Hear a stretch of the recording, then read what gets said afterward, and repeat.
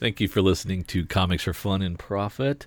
This is Drew with a special episode of my other podcast that I co-host regularly, and it's Weekly Comic Spotlight over at John Mayo's comic book page. And for those of you who haven't heard it, I wanted to give you a chance to listen to it. It's a standard review show of a Marvel, a DC, and an independent comic each week. So check this out, and if you like it, go over there and subscribe or check out those episodes. They're a lot of fun. So thanks again for listening. Here you go.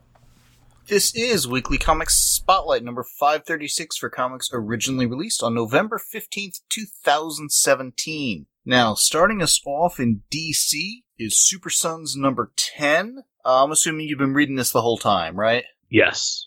Loving it. Kind of would have been surprised if you hadn't, because you pushed for this one. And I'm glad you did, actually. This was probably my favorite issue of this run. I think I'm right there with you, and I've enjoyed the whole thing, but this was special. This was a special issue that was just fantastic. Just from the first page, where we get just a little bit of back and forth, and there was a bit where, I guess it was Clark complaining that the Damian's a little theatric or whatever, and Bruce is kind of brushing it off as well. That's Alfred's influence. Damian's like, silence. And Clark's like, did he just tell you? It's like, yeah, that's my influence, I think, from Bruce. It's like, what just a nice interplay between Clark and Bruce, between Bruce and Damian, and it really kind of shows the dynamic with Alfred and all of that stuff. I love scenes where there's just a real implication of how other characters have interacted with each other elsewhere to lead to the moment. That was one of the things I thought Devin Grayson did really well back when she was doing some stuff here and there, where she would have like a team-up between Batman and Arsenal that really reflected on Nightwing and Green Arrow as much as Batman and Arsenal, and just kind of the compare and contrast stuff. And there were enough moments like that here where we see how similar Damian and John are and how radically different they are. And there's just an exuberance that Superboy and Robin have here that just comes from being as young as they are. And like they had a bit where, the whole thing is, John can now control his flight ability or whatever. And when they're driving back, I guess, to, I don't know, the farm or wherever they're driving to in the red truck, which clearly is Clark's, but Bruce is driving, so we'll read into that what we will. That doesn't look like the kind of car Bruce would have. I'm just saying, no big bat on the hood. But John holds kind of Damian up with his arms outstretched on top of the cab of the pickup truck or whatever to simulate the whole flying thing. And that scene wouldn't have worked if these characters were just even a couple of years older than they are. And I loved the callback to when Damian had come back from the dead and had superpowers, could fly for a bit. So there's a sense of history, of continuity, of I don't say consequences, but that having read it for a while, you get more out of it. It's like, oh, I know what he's talking about. Oh yeah, that and the discovery, giving them their own headquarters, and the fact that they just were, Damian was worried that there was a catch, but John was just like so excited about it, and you could feel how you would feel as a kid with their own hideout, and how much fun that would be, and the fact that you're getting the keys to the kingdom, and you're getting adults to trust you to do these things. And it was so much fun. I loved it. I just loved the relationship between the two of them. Mm-hmm. And kind of established that, okay, Damian's 13 and he's always trying to play that trump card that he's older and John's only 10. But man, the two of them are just like twins. It's great to see them play off of each other and the back and forth. And it's really a ton of fun. And it's an all ages book. I feel like this is a great book you could hand to anybody, but it's one of the best things I'm reading from DC. I love it. And I just think that they They have a great relationship. Tomasi is crushing it with the way that he writes these characters. And I don't think this is the regular artist. This Luis. No, I don't think so. It was supposed to be, I think, Brian Cheng, and it was not. But he did a great job. The art is fantastic in this. I really like it. And this was just a great throwback type of issue that was tons of fun and is something I would hand to anybody and just say, here, this is what fun comics are all about. Read this. And I would hope that they would enjoy it because I know I did. Yeah, I think they really captured both the fun of the kids, but also kind of the fun of Superman and Batman in a little bit of a lighter tone or whatever than we often see those two. And wouldn't you like to see them with this relaxed kind of demeanor a little more? I get a little tired of the super seriousness of some of the Batman stuff that I've been reading lately, and this was so pleasant, such a pleasant Bruce Wayne to see, and his relationship with Clark, and how he values that friendship, and it was just really celebrated in this issue. So much really good stuff that I think other writers in the DC stable could take note of to really kind of pull some of this into their writing and kind of showcase what we can enjoy about these characters and their interplay and they're having fun and kind of don't just do things by the numbers. Maybe take a step back and realize that that you have a huge playground here and showcase some of that for us. And when writers do that and they do it well, it really jumps off the page and is something fun to read. Oh, absolutely. Absolutely. And what a counterpoint to what we got between Batman and Superman, 2 years ago when they were kind of swapping out the Superman. Yeah. Can we trust this guy? Who is this guy? And just kind of almost at odds to a degree. And here there's just a relaxed comfort level. They can joke around a little with each other. And even Superman makes fun of Batman kind of joking around a little bit of, who are you and what have you done with Batman and stuff. Kind of acknowledging this is a little atypical, but this is the side of Bruce and Batman we just haven't seen enough of lately. Or really to a degree ever. I mean, and we've seen it bits and pieces here and there, but there was an aspect of this that captured a lot of what I would identify as almost hallmarks of kind of the early 80s DC sensibility, where you've got the heroes that enjoy hanging out with one another, that can have these kind of family moments and stuff like that. Yet we also have enough things to kind of keep the story going. There's an intermezzo, which I think is a fancy way of saying interlude, which for what I guess is the first part of a story is a little weird, but kind of setting up, I guess, the future Damian Batman or whatever is either part of this arc or the next arc or whatever. It's like, didn't really do anything in this issue, but they're giving you a reason to come back to the next, which I liked. As much as I love that headquarters, what do they call it? The Fortress of Attitude? The Fortress of Attitude. Yeah, that was fantastic. When I first saw it, and it's this underwater mishmash of train cars, I'm like, that doesn't look like it would be watertight, much less able to withstand whatever depth it's at. But okay, you just had some spare trains? I mean, it's like they took advantage of an almost train wreck or something. I don't know, it was just weird. But once we got inside of it, it was really cool. I think there are ropes. It looks like ropes and chains holding the thing together, and it is surprising that it's watertight. And I agree. I'm like, I don't know if I would put my kid in this, but if my kid had superpowers, they'd be fine.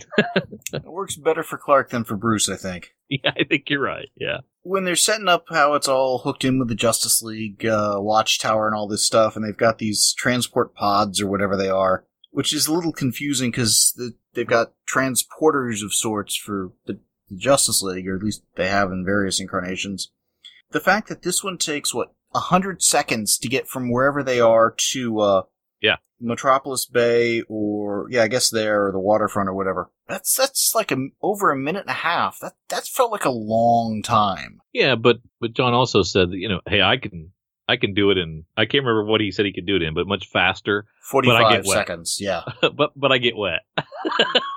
So it was still keeping that fun aspect to it, and I hope they don't never change these two, because these two, you know, are the really great assets to the DC stable, and I hope that they continue to play this way, because sometimes we see Damian he's drawn 19 years old, looking, you know, like he's ready to be graduate from college, and this playfulness and this youthfulness really lends itself much better to his personality and his attitude, and really makes him a fantastic addition to DC superheroes. And I just love the two of them together. I think this is a great comic, and only 10 issues in. I kind of was glancing. I was like, really? Is it only 10 issues? Because it feels like they've had so much more adventures together, but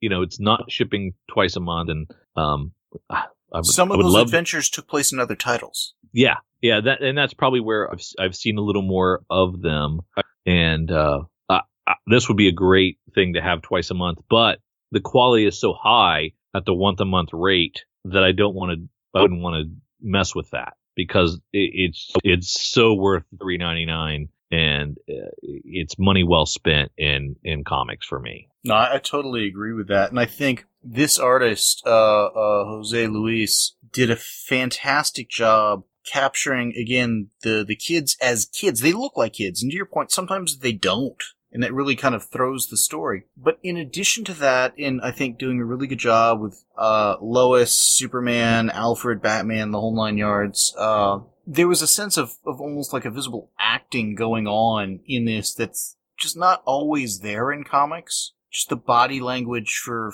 Damian versus John, and you know how Damian's always waiting for the other shoe to drop. Yeah, you're giving us this base, but what's the catch? You know? Yeah, there's this great scene of John asleep in his bunk bed. He's on the top bunk. Or he has a loft or something like that. And he is just wiped out. He's wiped out like kids get wiped out after a day of playing and having fun, and they're just completely zonked. And he is drawn like a kid is zonked. He's done. And then, Damian's like, "Get up, we gotta go. We got stuff to do. There's more adventures to be had." And he's pulled out of that, and those two panels are fantastically drawn, and I get a cute sense of exactly what all the characters are going through, and I'm totally there with them, and I love that. I love to be brought into stories like that, to where I am all the characters. I am experiencing it with them, and I am having their adventures with them, and it's exactly what I want in a comic. I can't say enough about how much the combination of Tomasi's writing and Louise' drawing really complemented each other, and they're both great storytellers in their own right, and it really told the story in such a fun and fantastic way that I was just loving this from the beginning to the end. And when I finished it, I was just like, oh, I wish there was another one of these coming out in 2 weeks. Well, and there are a couple of things they did that I thought were fairly subtle but incredibly effective. If you go to that page where John's sitting there sleeping and stuff, and Superman comes in, kind of drops the costume on him and says, "Hey, get dressed, kid." It's 3 panels on the top row and then 2 stacked widescreen panels. Next page in the comic, which is opposite it, takes place in Gotham. We've got Wayne Manor, and we've got Batman and Alfred, and the same sort of a thing playing out with the same format of the page, except now it's Damian versus John. So just the visual similarity and the story similarity, yet the radical difference in attitude of the kids. There was just some amazing storytelling going on there. And I also liked how there was a couple of kind of Easter eggs or whatnot in there. 1 or 2 of which, honestly, I couldn't make out. In John's room, there is a poster of the clone Superboy with some other characters, and my eyesight's not quite good enough to make out who those might be. It seems like that might have been a cover of some other comic or something. The other thing, though, going on my failing eyesight, at the top of the other page in Wayne Manor, when we've got Bruce and Alfred, is it just me, or does Alfred speak in a really tiny font? It's tiny. It's tiny. I have a tablet, so it helps. I can zoom in on that stuff, but yeah, it is tiny. That makes a great case for digital comics. It does. As we get older, more and more. Yeah. Again, I think the writing was amazing. The art was not only fantastic, it really raised the level of the story because it worked so well with it. And, I mean, this is just the epitome of a really fun issue and one that I really recommend. And I think if you haven't been reading this title, you could come into this cold just knowing that Superman and Batman both have boys and just run with it. I think it's incredibly accessible. There's other stuff they've done in the title and a few other titles before with these two. This is an excellent jumping on point. And if they can maintain this style, this level of fun, the youthfulness of these two, and just kind of the fun juxtaposition not only of them against each other, but also against their fathers. Yeah. That's great too, because it translates and actually softens the two of them. There was a segment where, okay, now you're going to go to school, and the same goes for you, right, Clark? And Clark's, well, yeah, but my kid likes going to school. So, and they had a playfulness as well. It was great. You know, it reminds me of if those of you who are listening remember Super Friends and remembered Super Friends' first run, I guess, when you're a younger kid and you're watching Super Friends and you want to be in the Hall of Justice and you wanted to be a part of that because it was so cool and there was so much cool stuff going on. That's what this comic does. This comic pulls you in and makes you want to be hanging out with these folks and doing this. And that's a home run in Comics Land for me because it doesn't happen enough. Yeah. I had so much fun living through these characters and wanting to hang out with them longer than the comic allowed me to, that it made me realize that this is the sort of fun that I have with comics that sometimes is lacking. And I wish more creators would take note and say, this is a blueprint for the type of comics that you can really pull. It's a really big tent. You can pull a lot of people into this because I'm an old dude and I am loving this with a youthful vigor that I don't have with every comic that I read, and it's just great. For me, this is top notch comics. This is an A+ for me. I want more of these, and I want more people to write comics like this. Yeah, absolutely. I agree with everything. I don't want them to ape this format, but I want them to learn from this comic. Yes, exactly. Because, I mean, there's just so many things that I could just say, oh, what about this? Look at this. It's just amazing. The one I do want to really point out is when Damian is told he's going to be going to a private school versus being homeschooled by Alfred. Yeah. He is there, and there's this great shot of Batman just looking down on him. It's like, I knew he was not going to be happy with this. Exactly. And he is stretching up and trying to loom over Batman, who's like 2 feet taller than him. Yeah, he's kind of up on his toes a little bit, trying to say, "I'll stare you down," and trying to get up in Batman's face. Yeah, there's just a ludicrousness of that, yet there's such a seriousness to the character doing it that it was amazing. I mean, there are a lot of those kinds of moments in this. Yeah. This is what I want, not necessarily all of the DC titles to be like, but this is what I think of for the DC universe in terms of sensibility, style, and how real the characters feel, even though they're inherently unrealistic, just, from an empirical point of view. It was a huge, a ton of fun. I thought the title had been good before, but this was head and shoulders above all the other issues for me of this run. I'm going totally with the A+ here. It's one that this is an excellent jumping on point for this title. If you haven't checked it out, it's $3.99. Give it a shot. I don't think you'll be disappointed. Maybe it's not for you. I don't know. But if it is, I think you're going to love it. It's just terrific. Yeah. Yep. It's so good in so many facets. And, it's just a wonderful comic, and we got lucky. Sometimes we pick a comic on the wrong side of the arc, or it's not the right time to review it, or they're just not on their A game. I think everything came together in a perfect storm of what Tomasi can do, and the artist was great and really, really doing a great job of storytelling. So this was the right one to review at the right time, and it really encapsulates everything about this title that I love, and then some, because it's the best issue of this 10-issue run. Yeah, no, absolutely was the right issue of this title to talk about and stuff. I'll be honest, I was a little not certain if it was going to be, well, it's an okay title sort of a thing, or, I like it, but sort of attitude when you said, let's go with it. But like you said, everything fell together, and it really showcased the characters, the creative team, everything wonderfully. So, ton of fun. That having been said, shall we move on to our Marvel title? Yeah. This is Doctor Strange number 381. And maybe I should have paid more attention to the banner at the top with the story title of Loki, Sorcerer Supreme, Part 1. I mean, I saw Loki there on the cover. I knew Loki was going to be in the issue, possibly even as a Sorcerer Supreme. But I will be honest, I was surprised by what a radical departure this felt like from the previous volume that just ended weeks ago, or got renumbered into this, or whatever you want to take, your take is on that. But this, okay, so there's a new Sorcerer Supreme all of a sudden. That's out of nowhere. And what really shocked me is it wasn't any of the characters from the recent Doctor Strange and the Sorcerer Supremes series either. As if they hadn't, in the last year or so, given us half a dozen or so potential Sorcerer Supremes. Loki? Okay. I can kind of see it.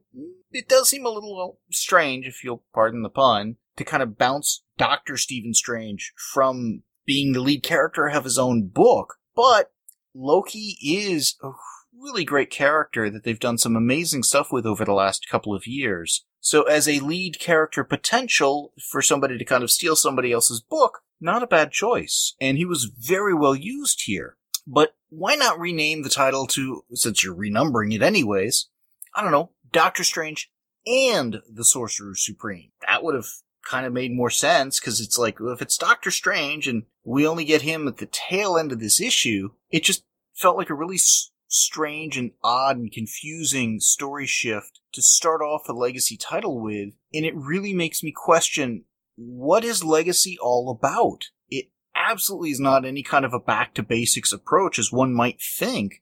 Yeah. Yeah, because that certainly wasn't what we got here. But what we got was a lot of fun. It was well done. But while I was reading most of it, I'm like, but where's Steven? Where's the real Sorcerer Supreme? The real Doctor Strange? Where are they going with this? I didn't feel that, because I had dropped off this, and I am a huge Jason Aaron fan, and so but I just couldn't connect with this title that he was writing before. And I tried a couple of times. I think we reviewed one in there, and I didn't click with me at all. Mm-hmm. I couldn't get into it. But then we have Donny Cates coming in as the new writer, and I've really been enjoying what he's done on Redneck over at Image, and Gabriel Hernandez Walta is doing the art, and I thought his vision art was the best thing of 2016. So I had to give this another shot. And I came in cold, knowing that I didn't know what was leading up to a lot of this. So I wasn't sure if some of this groundwork had already been laid for Loki to be the Sorcerer Supreme, or if it was coming in and this was just a new hard stop, and this is the story going forward. So I wasn't sure, but so I just took it for what it was, and I think they did a really good job of saying, okay, probably not what you're expecting this title to be, but we're going to walk you through it. We're going to tell you how we got here, and we're going to have fun along the way, explaining it to you in such a way that through comics. And I think they did a really good job of doing that. I had a lot of fun with this title, it reinvigorated me for the a Doctor Strange book that I had dropped off of, and is now something that I not only want to read but look forward to reading and want back on my pull list. So, and all it took was for them to remove Doctor Strange, pretty much. All it took was for them to write it in a way that was more interesting to me than what Jason Aaron was doing, who is a fantastic writer whom I love. I love in Thor, and I love in some of his other work that he does. But for his Doctor Strange, it just wasn't clicking. And this new writer has captured my imagination in a way that he couldn't with Doctor Strange, even though Doctor Strange is barely in it. He's in a scene at the end that's... It's not a bad scene. It's a little funny and stuff, but it's one of those things that I was always a little annoyed when they would say they're over at DC that kind of the best way to handle Superman is to kind of get rid of him for a little bit, have somebody else there. Same with Batman or some of the others, as if the lead character is the problem with the title. Right. I agree that what Donny Cates did here was a lot of fun, was good stuff, but could he not have done equally good stuff with Doctor Strange? And I think that I'm assuming this is his first foray into Doctor Strange. This is his first issue on the book, and that's my assumption here. And yeah, it is curious that he didn't take a whack at telling a Doctor Strange tale with Doctor Strange before he told this thing without him. You would think you'd want to earn it as a new writer, but if you push that aside, this is a great story. This is a great comic. True. That just doesn't happen to have the title character in it much, and has actually replaced him a little bit. Well, yeah, I mean, quite a bit.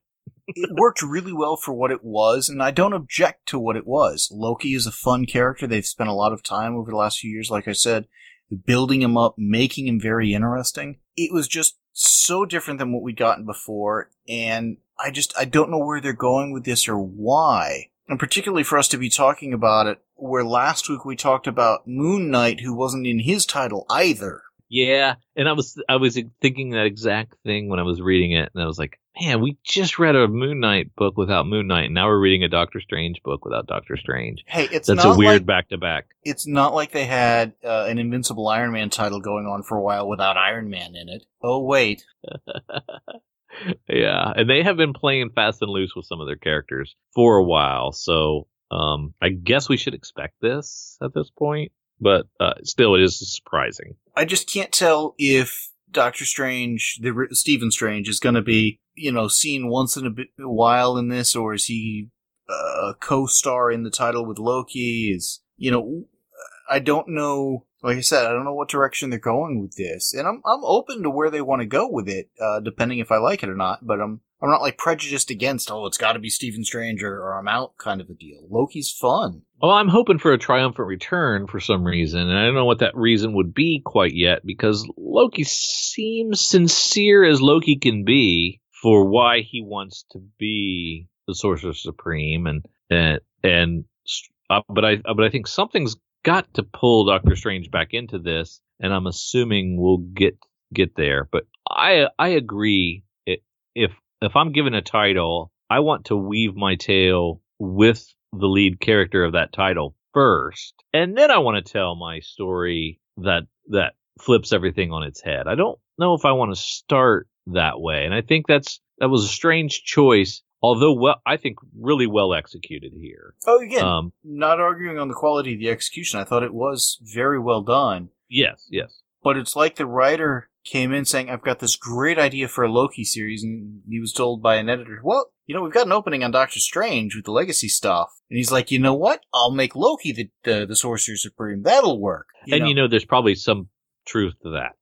I would not rule that out as being exactly what the deal is. That's probably exactly what happened. There's nothing inherently wrong with that. It just felt like they'd done so much building up the lack of magic and, how Strange has to really, work for what he's got. Okay, let's toss him out. Let's put somebody who's got god powers in there and make him a Sorcerer Supreme. And, just kind of ixnay on a lot of what they'd set up in the last run. I get they're going to go in different directions. I'm even okay with that, but it was a pretty sharp turn that gave me a little bit of just it was hard for me to stay along for the ride through the whole thing. But again, to the credit of the writer and the artist, it was a really well told story, and they used Loki in a very interesting way and true to what we'd seen of him of late. So I think there's a lot of potential here, and I'm excited about that. I would say if there's any real kind of irony or I don't want to say fault, but irony is probably the best thing about this issue, is those 3 legacy pages at the back where those people didn't seem to get the memo that there's a new Doctor Strange in town. And to not even add a panel, like, but for now, this is who the Sorcerer Supreme is, or something, it just was so disjointed. Just don't put those in there. It didn't make any sense. If you look at that last page where it's got him with the third eye, we've got Wong, we've got the new librarian, and we've got one of the Sorcerer Supremes from the Doctor Strange and the Sorcerer's Supreme plural series. That's kind of where I was expecting this to pick up with. Yeah. That's where they were apparently expecting it to pick up with. So again, it was really well done, and I enjoyed it a lot. It just wasn't what I was expecting. So there's that. The way it turned for me was really the bar scene. I really loved the bar scene. I thought that really captured and pulled me in, and it was playful and fun, and really kind of established what maybe this writer was going to do with the character for a while. I also really liked the Thor scenes as well. Mm-hmm. I thought that those were really strong. So I think there's a lot of good stuff here. And like you mentioned, the Stephen Strange as a veterinarian was great, and Talking Dog withstanding. And I didn't even mind that. I thought that was good. Well, the implication was only Stephen heard what the dog was saying. Everyone else heard parts. Yeah. I mean, it was fun. I think Walta is a fantastic artist. I really love his style, and it just harkened back to the Vision series for me, which I loved an awful lot. So there's a lot of good stuff to check out here. Don't come into it thinking you're going to hang out with Doctor Strange for 20 pages. Yeah. Because you're going to be disappointed, and that's too bad. And I really think, again, a new creator coming on here probably shouldn't have taken that liberty so quickly. I think this is a great second arc. It would have been a ton of fun as a second arc. But the first arc really needed to be him hanging out with Doctor Strange and putting his twist on Doctor Strange for a while. And I was surprised how you could take that liberty as a new creator coming onto a title and following someone like Jason Aaron, who is well regarded, and you just kind of just shoved everything off to the side and said, here you go. Here's my take on what I think would make this a better title. And that's, I can definitely see the problem there, but I had so much fun in it that I can overlook some of that. I really enjoyed this a lot. I had not connected with Doctor Strange before. I connected with this in a way that was enough to make this a pull list for me and add it to my pull list. This is something that I found was the right combination of really crisp writing and an artist who can really draw well and really brings me into the panels. So for me, I'm going to give this an A-, and I really liked it. I can totally understand that. I thought this was really well done. I frankly probably like this a little bit more than what we've been getting with Doctor Strange lately. I do think there were a few missed opportunities here. Not many. And what we got, again, was really well done. Like in that bar scene when Loki's like, how about no more rules? Yeah. I really wanted to see a reaction shot from Scarlet Witch. Particularly when he follows it up with, how about no more price? Referring to the price of magic. He's like taking some jabs at her and she's just not reacting. And it would have set up the end scene where she's going after Stephen Strange to, hey, come back, dude, a little bit better. But they've got a interesting character in an interesting position and some fun stuff they can do. And I think Loki's clearly up to something. I just don't know what yet. Of course, it's only the first issue, so go figure. I want to see where they're going. I hope they've got a good payoff and a good long-term plan in terms of, is Loki going to stick around as Sorcerer Supreme for a while? In which case, why is he called Doctor Strange? Is Stephen coming back? In which case, what's going on? Anyways, I liked this issue. I'm a little curious where they're going long-term, but I'm around for the ride, unsurprisingly. I'm going to go with a B+ on this. I don't think I'm that much lower than you in my ranking and stuff. It was well done. Shall we move on to our other book? Yep. This is Minky Woodcock and, hang on, let me see if I can get this one right. I've got my notes blocking the thing there. Minky Woodcock, The Girl Who Handcuffed Houdini. This is by Titan Comics as part of their Hard Case Crime line. And we've read one or two of the other things, I think, from this line, and they've done some pretty good stuff. Yep. I will be honest, this is not something I pre-ordered. Yeah, I read the press PDF, and I'm okay having done that. This isn't bad, but it didn't hook me. And part of it is a combination of the art style. While it tells the story well, it's not the kind of comic book art style I gravitate towards. And there were a couple of places where the way characters were introduced just didn't work well for me. Specifically, when Sir Arthur Conan Doyle is introduced as just Sir Arthur, and then a couple of pages later, oh, well, your character wouldn't have done that sort of a thing, or he believes this and you believe that, and it came across as like deliberately misleading me or some such. I don't know. It rubbed me the wrong way. Yeah, it was like, I know this is the guy who wrote Sherlock Holmes, but you don't until a couple of panels later. Ha ha ha. Yeah, and I got you. And there was a couple other places, and I'm usually a little more tolerant of the mature elements of comics than you are. And, you'll usually say something along the lines of, if it serves the story, I'm okay with it. There were a couple of characters who were introduced completely naked, and it didn't make any sense to me why that person had to be naked to be doing the job that they were doing. The medium? The medium. And I was like, why are you shoehorning nudity into this comic when this person could act exactly the same way that they are with the clothes on? It was just completely out of touch. It did not make sense. It didn't jive with what they were trying to tell, and the way the time period this was set in,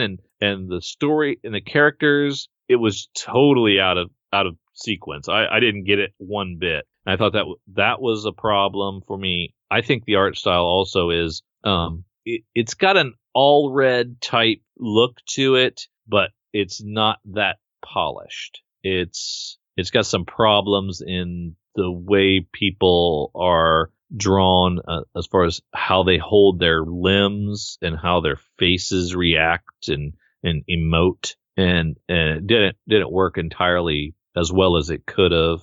It's the same person who's doing the writing that's doing the art as well, so that can be a challenge sometimes. Cynthia Von Bueller, and hats off to being able to pull off both chores, but maybe you should have stuck to one or the other because both kind of suffered. I thought it was a little lower than average writing and a little lower than average art, and so if you put those two together, they don't work. So one of those needs to be a little stronger to carry the day if one is going to be below average.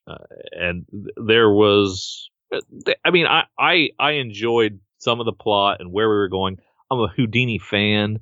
There was a short-lived show on television last year about Houdini and Doyle, I think. Yeah, Houdini and Doyle. I've been meaning to watch it, but haven't gotten to it yet. I really enjoyed it, and it didn't last long, and Sam called it. He knew it was going to get canceled, I think, after episode 2, that it wasn't going to last, and I was trying to hold on to hope, but it didn't make it. But yeah, I like the character a lot. I'm seeing in an Aftershock book, Rough Riders, I'm seeing a Houdini over there, so I'm getting a little taste of it. But I like the character, and I like I like Arthur Conan Doyle. I'm a big fan of Sherlock Holmes. Mm-hmm. So there's a lot of elements here that I should have been able to embrace, but it just didn't quite come together. And I don't know if there's enough here for me to keep going as well.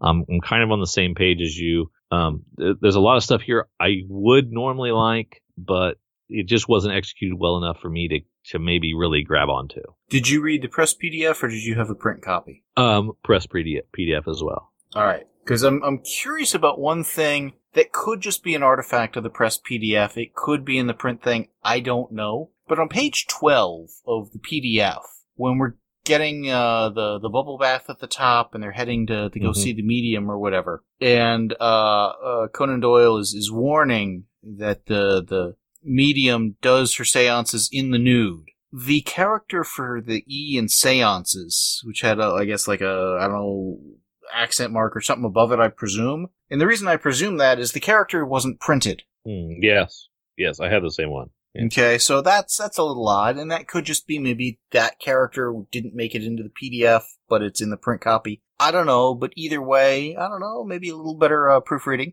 But this medium amazed me, because how often in comics do we have somebody, particularly in this sort of a time and setting, where you've got people who are debunking mediums and stuff like that, do you come across a medium that has actual magical powers that gets no credit for that? Because at the end, Minky's like, complete charlatan. I submit to you, the medium is not a charlatan. Okay. The medium has magical powers. Because she's getting them there at the table. They've got the wooden blocks, so something can be spelled out later. She's like, okay, everyone, place your hands flat on the table, palms down, thumb to thumb, pinky to pinky. All hands must be touching. She's already told them to close their eyes, to get into the spirit of not seeing a spirit because your eyes are closed. I don't understand seances. I'll say that up front. Yeah, not a fan of seances either, yeah. But she slips in two, I guess, artist wooden dummy mannequin hands in place of hers. So you see them there on the table.